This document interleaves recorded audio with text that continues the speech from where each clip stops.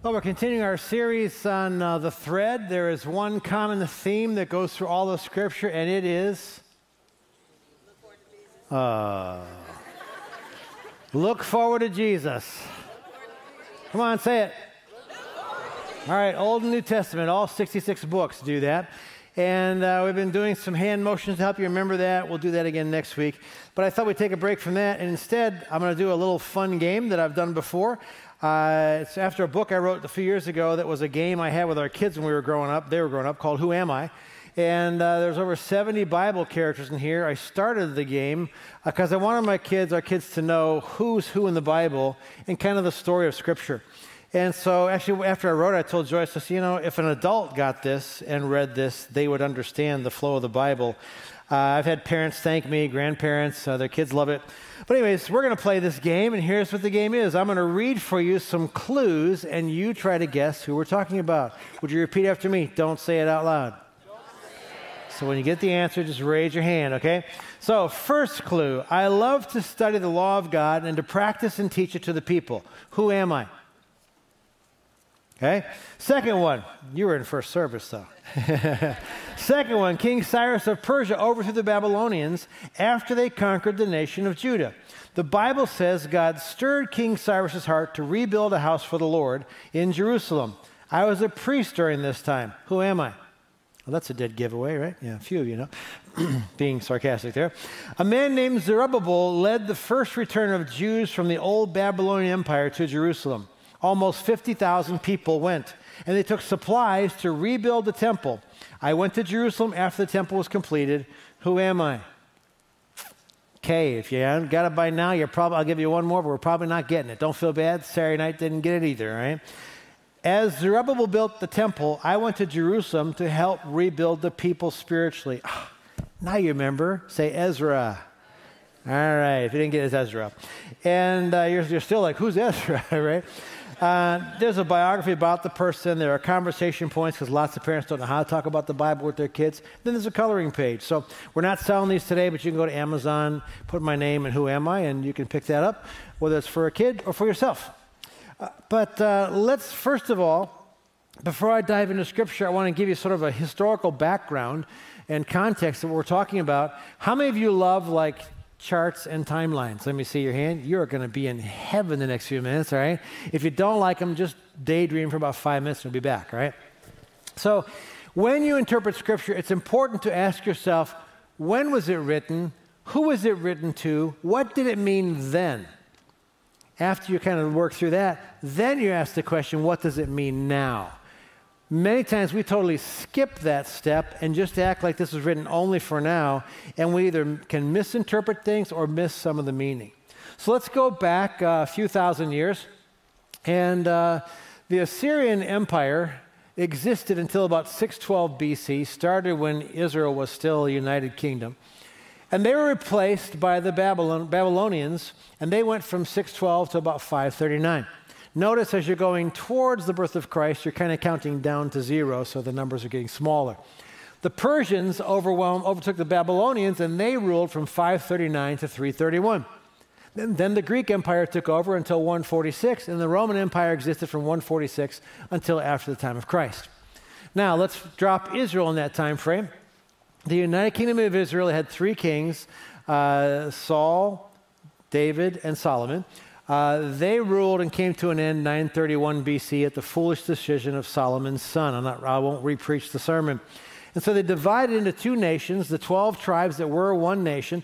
One tribe, Judah, was the southern tribe. The other nation, Israel, was the 11 northern tribes. And Israel fell at 722 BC to Assyria, you see here, and they were exiled. They were deported. Judah, the southern one tribe, lasted till 586 BC, and they were deported to Babylon, under actually three deportations, 612, 606, and 597. The final fall of Israel was in 586 BC. Now, as you look at that, you say, well, why did Judah last so much longer than Israel? Well, the Bible says that righteousness exalts a nation, but sin is a disgrace to any people. And so all the kings of Israel did evil in the sight of the Lord, the Bible says, and they just rapidly crashed from 931 to 722. They led the people in a moral and spiritual demise. In Judah, there were several righteous kings who realized the sin of the nation and their own sin. They repented. God forgave them, and so they had that reprieve. And then another king would come, and they would sin. And so it was more of a like this descent for Judah, and so it took longer for them to fall. From 605 to 536, primarily under the Babylonian Empire, a little bit of Persian, is the ministry of Daniel. And we heard about him a few weeks ago. And then from 538 to 457 is Ezra. And Ezra was called to come and rebuild the people in Jerusalem during exile. A man named Zerubbabel did the construction project and rebuilt the temple. Ezra rebuilt the people spiritually as a priest. That's during the Persian Empire. Nehemiah at 444, a little bit of overlap, felt called of God to go back to Jerusalem and rebuild the walls, because it doesn't do any good to rebuild the temple. You can still be plundered by enemies. They had to rebuild the walls for a defense. Malachi is the last book of the Old Testament, 400 BC, and then there are 4 centuries of silence until the time of Christ. Now, we back up here. Esther, if you remember her at Mother's Day, if you weren't here, watch that sermon. An incredible hero, saved the Jewish people when they were in an exile in Persia, saved them from being exterminated, and she became the wife of King Xerxes. All right? As the wife of King Xerxes, she had loads of influence in the nation. You can read about her influence in Persia. And then Xerxes' son, Artaxerxes, is the king during Nehemiah's reign. And it's likely, highly likely, that Esther, that Jewish woman, influenced her stepson, Artaxerxes, to make Nehemiah the cupbearer to the king, because it was a very influential position in the king's court. You tasted the wine and the food to make sure it wasn't poison, but you had loads of access to the king. And Esther may have very well influenced him to put Nehemiah in that position. So with all that understood, let's now look at how the Bible frames all of this. And the message of the prophets that we have been saying for the last few weeks, turn to somebody and tell them, shape up or ship out.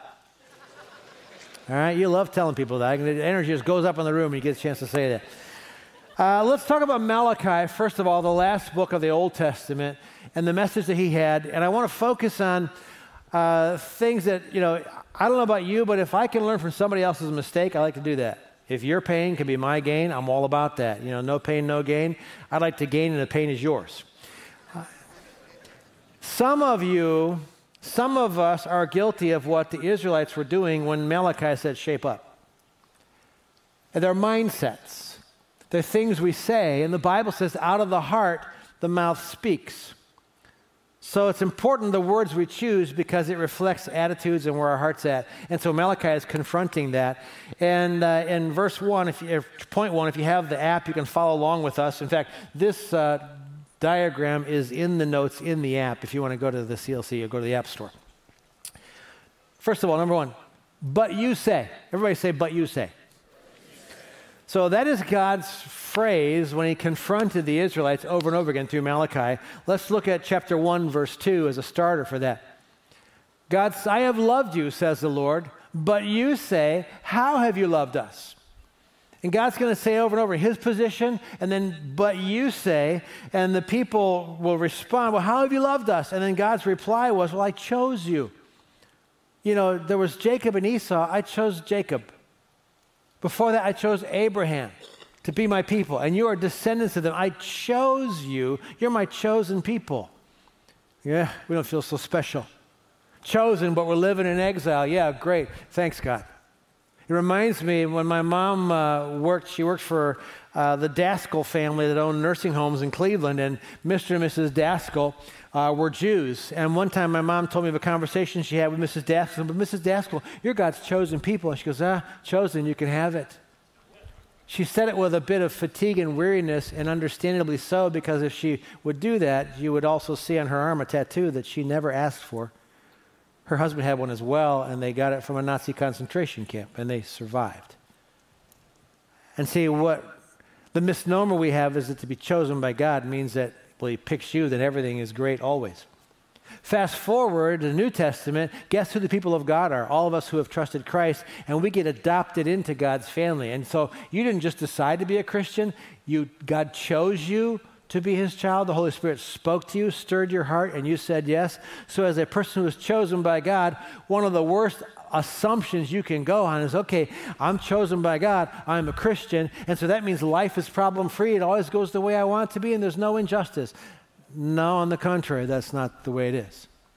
The people of Israel are very disillusioned because of their plight. God says in verse 6 of that same chapter, he says, where is my honor?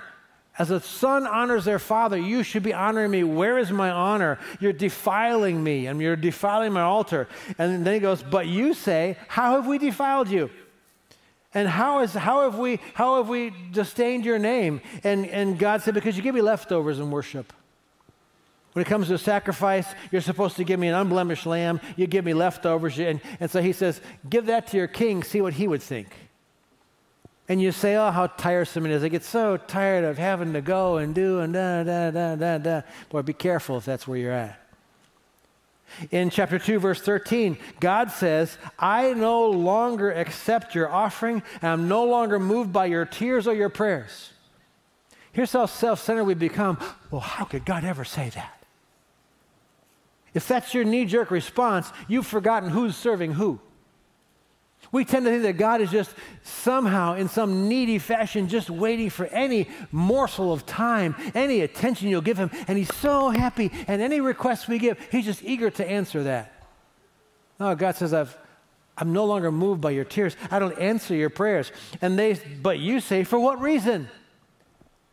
And God says, because I've seen how you've disregarded my commandments, because he says, I'm a witness of how treacherous you are with the wife of your youth, for I hate divorce. You're disregarding that. So if you're going to disregard what I tell you, then don't come to me and cry to me and expect me to jump the moment that you're there. God says, you have wearied me with your words. I get so tired of what you say. And they go, how have we wearied you? But you say, and God says, you say, everyone who does evil is good, and where is the God of justice?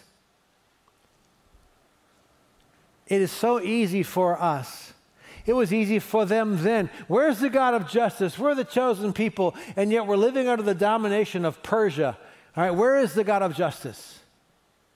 When we say that, we fail to understand, we fail to rest in the fact that God is the same yesterday, today, and forever. And he is a God of love and mercy, yes, but he is also a God of justice. And to them, and fast forward, I can't help but while I look at the application there, I can help but make application now. When I look around this world, there is lots of injustice, and it seems like people are getting away with it. And if I forget that there is a day of reckoning and there will be a judgment seat of Christ in the great white throne judgment, and God will be just, when I forget that, I kind of tend to say, where's God with all the injustice that's going on? And then God said, you've turned aside from following me. Return to me. You've gone off. You're distracted. You no longer love me. Your heart is no longer with me. And they say, how shall we return? And then God says, you're cursed. Your whole nation is cursed. You're robbing me. How are we robbing you, you say? He says, you're robbing me with tithes and offerings. Now, how does not giving God, tithe means tenth. The Bible instructs us, Old Testament, affirming the New, to give God the first tenth of our income, offerings beyond that. How is not giving God tithes and offerings drifting from him? Because what does he say? Return to me. Give me the first tenth and beyond. Because Jesus gives us a clue to this. In the New Testament, Jesus says, where your treasure is, what? Your heart will be also. Show me your financial transactions. I can tell you what you love. I can tell you who you love. No wonder he says then, when it comes to them not giving, he says, return to me because your heart's not with me, because you're cheating me, you're giving me leftovers, you've rationalized why you don't need to give me all that you should, and it's because of the heart, it's a heart matter. And then he says, your words are arrogant against me. I don't know about you, but I'm going to pay close attention because I don't want to be arrogant to God. But you say, what have we spoken against you? And when you read it, there's this real snarky kind of defensiveness of the Israelites when you read their response. Because, man, they're taking God on.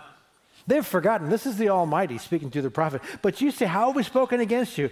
And God says, when you say, what profit is it to obey God? What good does it do? I've pointed out many times, how many of us that are Christians know people who are not Christians who have more stuff, more money, seem more successful in just, earthly terms? How many of us know those people? I know them. The reason we serve God is not because of what we call earthly success. It's not because of dollar signs and possessions. It's none of that. We serve God, and when we serve God and we compare ourselves to other people, that's when we make ourselves vulnerable. But when I realize I serve a God who's the God of eternity, the same yesterday, today, and forever, and when I jump to the New Testament and realize that Jesus said, I'm going to prepare a place for you, man, it isn't over till it's over. When I get to heaven, it's going to be amazing, the benefits of having served God. And so God basically just says, you're wearying me. And so I've said that every book of the Bible has the theme, look forward to Jesus. Let's look at how Malachi does that. Malachi looks forward to Jesus. And it's really cool how he does it. In chapter 1, verse 2, rather. Actually, I'm going to go to 3, verse 1. Malachi says, God says, behold, I am going to send my messenger, and he will clear the way before me. Then there's a period there, okay? That sentence needs to be taken in itself in its entirety. I'm sending a messenger. He will clear the way before me. Who is the messenger who is preparing the way for the Lord? Say John the Baptist. John the Baptist, prepare ye the way of the Lord. I'm sending a messenger. He'll clear the way of the Lord before me. And the Lord, next sentence, and the Lord whom you seek will suddenly come to his temple, and the messenger of the covenant in whom you delight, behold, he is coming, says the Lord of hosts. First sentence is the messenger John the Baptist preparing the way for Jesus. Second sentence, John the Baptist is not the messenger of the covenant. He's preparing the way for Jesus. Jesus is the second sentence. Jesus, talk about New Testament at the Last Supper. What did Jesus say? This cup is the new covenant in my blood. Jesus is the messenger of the new covenant. So what Malachi is doing is he's looking forward to Jesus. He's looking forward to his first coming, all right, when he came as a baby away in a manger, right, his first coming, and his life here on earth. But then he's also looking at his second coming when you look at Malachi chapter 3, verse 2. It says, but who can endure the day of his coming, and who can stand when he appears? Then I will draw near to you for judgment. I'll be a swift witness against the sorcerers, against the adulterers, and against those who swear falsely, and against those who oppress the wage earner in his wages, the widow and the orphan, and those who turn aside the alien and do not fear me, says the Lord of hosts. So how do you get that that's the second coming? Well, when Jesus comes the first time, born in Bethlehem, lives for 33 years, falsely accused, tortured to death, dies on the cross, buried in a tomb, raises from the dead. When he came that first time, he came to be your Savior. In John chapter 3, verse 16, Jesus said to Nicodemus that God so loved the world, he gave his only begotten Son, that whoever believes in him will not perish, but will have everlasting life. Verse 17, he goes on to say that I did not come into the world to condemn the world, but that the world through me might be saved. Jesus came the first time to be your Savior. The second time he comes, the second coming, the Bible says in 2 Timothy chapter 4, verse 1, I solemnly charge you in the presence of God and of Jesus Christ, who is to judge the living and the dead, and by his appearing in his kingdom. The Bible says in Revelation chapter 19 that Jesus comes in righteousness, and in righteousness he judges. The first time he came to earth, he came to be your Savior. The second time, he will be your judge. And so everyone here has a choice. What do you want Jesus to do? And what do you want him to be for you? Do you want him to be your Savior or your judge? If you want him to be your Savior, to save you from your sins and you ask him to forgive you, you say, "What, you died on the cross to pay for sin? Please apply that payment to my life. Forgive me." And he will. We read last week, he will make your sins as white as snow, he said. But if you don't ask him to be your Savior and you live without Christ in this life, you will stand before him, the Bible says, and he will be your judge. It'll be too late to be your Savior. And the standard is God's perfection and your imperfection. I mean, I'm way down here somewhere. Probably can't drop my arm far enough. The difference between God's perfection and my imperfection, how do I possibly hope to spend eternity here with God? Because my imperfection can't commingle with his perfection. What makes up that difference is amazing grace and what Jesus Christ did on the cross. And so all of us who have asked Christ to be our Lord and Savior, if you haven't done that today, you need to do that, because otherwise that chasm between God's perfection and your imperfection, you'll take to a place of judgment, and Christ will judge you for your sins, and you will be found lacking. And if you spend eternity without Christ in this life, you'll spend eternity without Christ in the next, and that's hell. If you haven't made a decision to follow Christ, make that decision today. And at the close of the service, we'll offer you that opportunity. So with that said, let's look at the rewarding process that God often calls you to, and that is to return and rebuild. Return and rebuild. We're going to look at that in ancient times with Ezra and Nehemiah, but just to kind of jump fast forward a couple thousand years, as I say that, many of you have areas of your life that need to be rebuilt. Today we often call them an extreme makeover.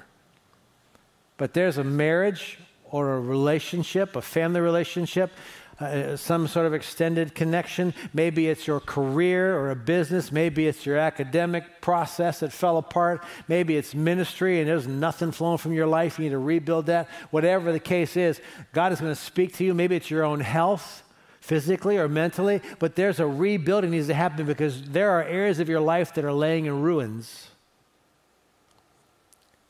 And the problem is they've probably been that way a while, and the reason why they stay that way is because we tried, and we got discouraged. The Bible says hope deferred makes the heart sick, so you get your hopes up, and then it doesn't happen, and then you just get heart sick, and you give up on it. And so let's look at the rebuild process that God calls us to. And in Ezra chapter 1, verse 1, it says, "Now in the first year of Cyrus, king of Persia," so we're here in Persia, all right? We're in the book of Ezra. "In order to fulfill the word of the Lord by the mouth of Jeremiah," he was back here, "the Lord stirred up the spirit of Cyrus, king of Persia. So he sent a proclamation throughout all his kingdom and also put in writing, saying, 'Thus says Cyrus, king of Persia, the Lord, the God of heaven, has given me all the kingdoms of the earth, and he has appointed me to build him a house in Jerusalem, which is in Judah. Let him go up to Jerusalem, which is in Judah, and rebuild the house of the Lord, the God of Israel. He is the God who is in Jerusalem.'" How incredible is that this pagan king commissions Zerubbabel and Ezra to go rebuild the house of God in Jerusalem. And to those of you who are kind of freaking out about all the stuff that's happening politically in the world, understand that God can direct and take over the heart and mind and decisions of any president, any prime minister, any emperor, any dictator he chooses. He's not lost control. And so we trust him in that. Nehemiah, and this was Xerxes that we're talking about here. Nehemiah is now dealing with Artaxerxes, and you go to Nehemiah chapter 1, it says, "The words of Nehemiah, the son of Hakaliah," I read that yesterday in our run-through, and I told Dirk, I said, "Was mom and dad sitting around going, what goes with Hakaliah?" Nehemiah, hey, I don't know, but... "Now it happened in the month of Chislev in the 20th year while I was in Susa, the capital, that Hanani, one of my brothers, and some men from Judah came, and I asked them concerning the Jews who had escaped and had survived the captivity and about Jerusalem. They said to me, 'The remnant there in the province who survived the captivity are in great distress and reproach, and the wall of Jerusalem is broken down, and its gates are burned with fire.' Nehemiah wept. He was broken. And the Bible says he was so moved that he was in the king's presence. And King Artaxerxes says, man, why are you sad? It's just sadness of heart. And Nehemiah was startled and afraid. Why? Because ancient kings literally believed that they were God. And what an insult it is to me if you're not in a good mood just being around me. It could mean imprisonment or off with your head if you aren't happy because you're with me. And Nehemiah says, well, why should I not be mourning, king? Because the city of my fathers is desolated and the gates are torn down and the walls are devastated. And so the king says, what do you want me to do? And so Nehemiah didn't rattle off solutions. He prayed, took some time, prayed about it, came back to the king. And he says, you know what, king? Would you give me a leave of absence to go and do a tour of the city to see the damage and to decide what needs to be done? The king gave him permission. Nehemiah goes and he inspects the walls of Jerusalem, comes back, and he then says to the king, okay, king, you know what? I need to rebuild. God's calling me to do this. And so I need loads of supplies. I need timber. I need huge stones to rebuild. I need workers. I need passports or visas to get through the land. All of that. And when it comes to a restoration or a rebuilding process, there's sort of some steps that you see in both Ezra and Nehemiah. First of all, you need to identify the past sin or the bad decisions that led to the eventual ruin. So as we're looking back, let's look at the things we did wrong, whether they were sinful or just bad decisions, and repent of them. The second thing is to believe that it can be rebuilt. When Nehemiah went to Jerusalem and saw the devastation, he didn't come back saying, there's no way we can do that. No, he came back with a sense of confidence, even though it was devastated.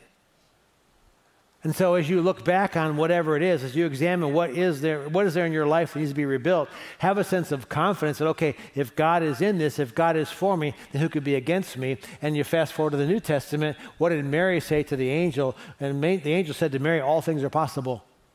And Mary said, okay, then let's go. Third, you have to anticipate the cost. Ezra and Nehemiah both did that. This isn't just going to happen. We've got to have supplies. And they thought through the whole process. And if you want to redo a marriage, maybe you got to invest in the cost of a counselor or whatever the resources. You want to redo a career or redo an educational track, maybe you have to invest in courses or whatever. Get involved in ministry. I mean, I don't know what God's calling you to rebuild, but you have to count the cost and be willing to invest in that because it's not going to just all of a sudden happen. And then the fourth thing is you have to answer the call with yes. Knowing that the rebuild takes work. Turn to your neighbor and tell him it takes work. One of the things that we've done to help people in that rebuild process is we launched something called Celebrate Recovery to help people with hurts, habits, or hang-ups. And it's been going now for several months. It's amazing the testimonials we're hearing from that. It meets every Monday night at 6. So we have some CR folk here. So if you'd like to join them, it starts with dinner at 6, come into door 2, and then you'll make other friends that will help you through the rebuild process. Sometimes when you lose a loved one, at one testimonial, a person said, CR has helped me get through the loss of my wife of 33 years. The healing from grief has been priceless to me. That's a rebuilding process. Another person, CR is a place where I can be open and not be judged by others. You need people that are for you. Another person, coming to CR has given me a place to confess to others the sin in my life as well as my faith. The Bible says as we confess our sin to each other, we can be healed. There's something about saying, okay, there's wreckage in my life and I caused a bunch of it. I need to get that out there and now help me move forward. Another person said, CR has completely changed my life. I could never stay clean without adding Jesus to my recovery. Once I did that, my entire life changed. Praise the Lord. Another person said, Celebrate Recovery has given me a safe place to share to a group of people the addictions I have suffered from for decades. To speak aloud to the group makes the reality of my issues manageable and has allowed me to release my past to move forward in the future. And I can only imagine for Nehemiah and for Ezra as they thought about, when you're a slave, when you're in exile and you're living at the service of another nation, another people who they've dominated you, and you hear about the temple, you hear about the walls, you kind of keep that as a quiet disappointment and grief and shame and heartache. And when you tell the king, you know what, king, the walls are torn down, I need to go see it. Now I need supply. When you start to verbalize that, something wells up inside of you. And when you look back, you know what? We need to deal with our marriage. I got to look at my career. I got to look at this next season of my life because I feel like my dreams are done. Now what's next? Or I need to redo my educational path or my preparation. Or I need to look at my own physical health or my mental and emotional. I need to rebuild that. God needs to help me restore that. There's something about talking about that gets our hopes up. And then what we do is because we don't, boy, you know what it feels like when you get your hopes up and it doesn't happen. Hope deferred makes the heart sick. So we pull back. No, I'm going to encourage you today to keep on going and say, okay, God, let's get into the restoration process. And when you do that, in Ezra, I won't read the verse, but they had to start with the foundation repair that was necessary. They had to repair the foundation of the temple. And some of you got to go back and do some do-overs in some very important ways. Not always, but sometimes you got to go back to the very beginning. Let's get that right before we move forward. You have to restore the foundation. And then a couple of keys that Nehemiah talked about. In chapter 2, verse 18, he told the people, put your hands to the work. And in chapter 4, he says the people had a mind to work. So as you're already thinking about that area in your life, and I can tell you if God's talking to you about it because you're trying to say, no, not that. No, not that. No, he doesn't mean that. No, not that. No, not that. If you're defending why it's not that, it's that. And so you have to, okay, it's going to take work. You have to have a mind to work. You have to be possibility oriented, and you have to be willing to put your time and your effort into it, have a hand to work. And then the last point, the Bible is always realistic in its supernatural nature, and that is expect opposition. Expect opposition. And for this, we'll go to the New Testament in Ephesians chapter 6. Because in Ephesians chapter 6, verse 12, the Apostle Paul reminds us, for our struggle is not against flesh and blood, but against the rulers, against the powers, against the world forces of this darkness, against the spiritual forces of wickedness in the heavenly places. It's a spiritual battle. Way back to the Garden of Eden, from the time humanity was created, we have an adversary. He's called the accuser. And Satan does not, the last thing Satan wants you to do is hear this message and then put 2 plus 2 together and think of an area in your life that needs to be rebuilt or restored and say, I wonder if God wants to do that. That's the last thing he wants. The last thing he wants is for you to listen to the way the people of Israel were confronted by Malachi saying, shape up or ship out, and go, whoa, I kind of think that way. I've been kind of saying, what a pain it is, follow God, do all this, give to God, serve God, what good does it do? I've had that attitude. The last thing Satan wants you to do is to realize, whoa, those are the things that I say and think, because it might bring change. The last thing he wants you to do is to realize, whoa, I haven't asked Jesus to be my Savior, which means I will eventually face him as my judge. I don't want that. I want to ask him to be my Savior now. It's the last thing Satan wants you to hear, much less act upon. And so you have to expect opposition. Nothing good comes easy.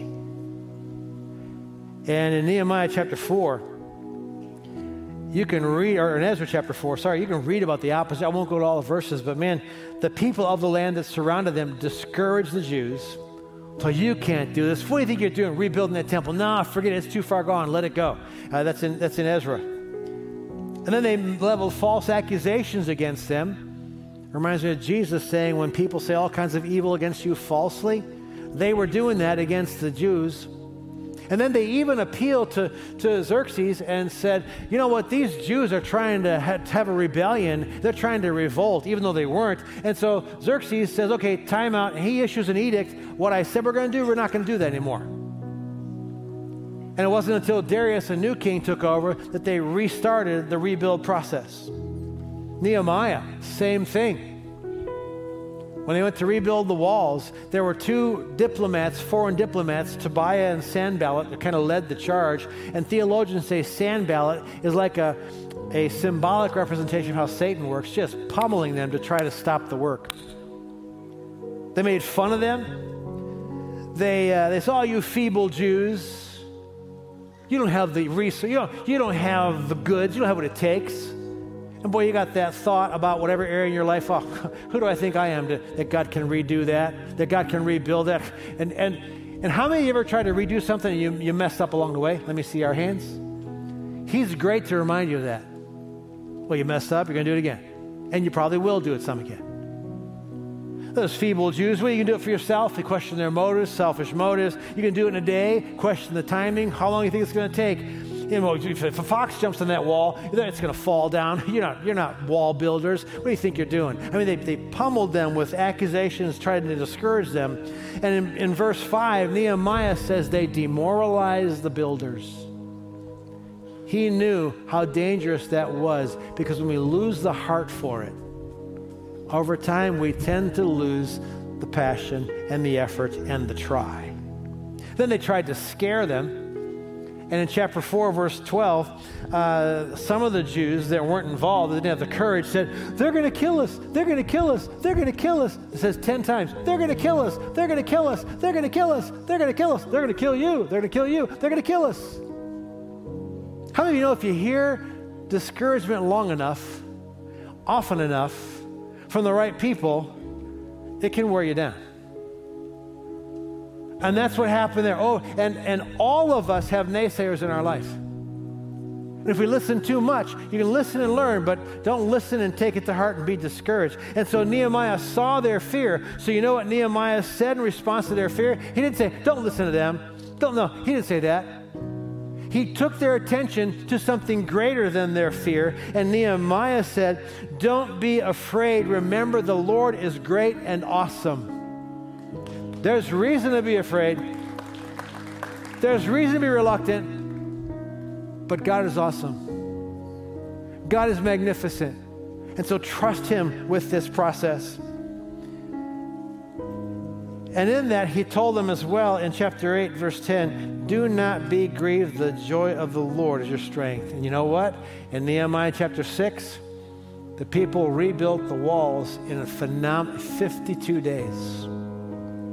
I mean, they even had to go through a season where they had a brick in one hand and a weapon in the other. I mean, it got that bad. But they had a mind to work, and the people put their hand to the work, and they'd finish the rebuild process. And I'm here to tell you that some of you have a rebuild process ahead of you, and you've tried before, you got your hopes up before, you've left the rubble there, you just have to live with it. No, if God is stirring your heart, say yes to the call today. Okay, God, this time, this season, now, I'm going to trust you for a rebuild that goes beyond anything that I saw you do or I did with you before. And so today is the day of decision. Some of you, when I talked about the attitudes that Malachi confronted, that's where your heart, your mind, your mouth has been. And God's saying, hey, shape up. Listen to the attitudes. Listen to the that's coming out of you. Where does that say your heart's at? Let's do a heart check. Some of you are here, and it's happened every service. Some of you are here, and you've not asked Christ to be your Savior, and you realize now is the time to decide that, because I don't want Him to be my judge. Ask Jesus to be your Savior, because you need that. And many of you, again, based on the last two services, many of you, God is speaking to you about an area in your life that needs to be rebuilt. You know it. And it's stirring you right now. And He's calling you, just have the courage and say yes to the hope to start the process. And brick by brick, board by board, I'll work with you and we'll rebuild that. So I'm going to ask you to stand with me if you would.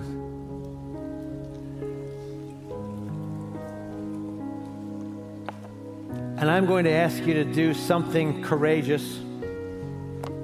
It's not as courageous as going back to Jerusalem in the middle of Persian-dominated territory and rebuilding a temple or walls. But they had to take a step of faith, and I'm going to invite you to do the same thing. And we've done it all weekend long, and lots of people have said yes. I'm going to invite you to step out in a moment from where you are. If God's stirring you in any of those areas, God, I need a heart check. I need you to be my Savior. Or I need you to help me with a rebuild in my life. I'm going to invite you to step out from where you are and just come and find a place to pray and turn this altar into your personal altar. And when you come, just tell God why you've come. If you're coming to pray to accept Christ, to make him your Savior, not your judge, if you want to come over to this area, Pastor Shane's going to be over here. He's got a black shirt on, and he'll be happy afterwards to kind of help you explain to you, okay, what do you do next? Because after you accept Christ. But when you come, one last thought. Coming forward to an altar and having a prayerful commitment doesn't finish the task or the journey, it starts it. And you have an accuser who does not want you to say yes to rebuild or to Christ as your Savior and following him, or none of that. And so shortly after you get off your knees and head out to your car, he's going to try to take aim at you and say, not now, forget it, give up, that was foolish, you should have known better. And you just stay faithful in the decision you're making today. Because today you're stepping out and making a decision. Today you're going to come forward, you're going to kneel here and say, God, I kneel before you. I humble myself. That's what the Israelites weren't in Malachi. I humble myself to you, and you tell them why you've come, and I ask for your grace. I ask for your help, for your forgiveness, whatever. I ask you to be with me and guide me step by step. If God is stirring your heart and you want that redo today, step out from where you are right now as the team plays. You need to accept Christ. Step out from where you are right now. You got to transform you. Step out from where you are right now. No more excuses, no more debating, no more who cares what everybody else says or thinks. Just come as we sing.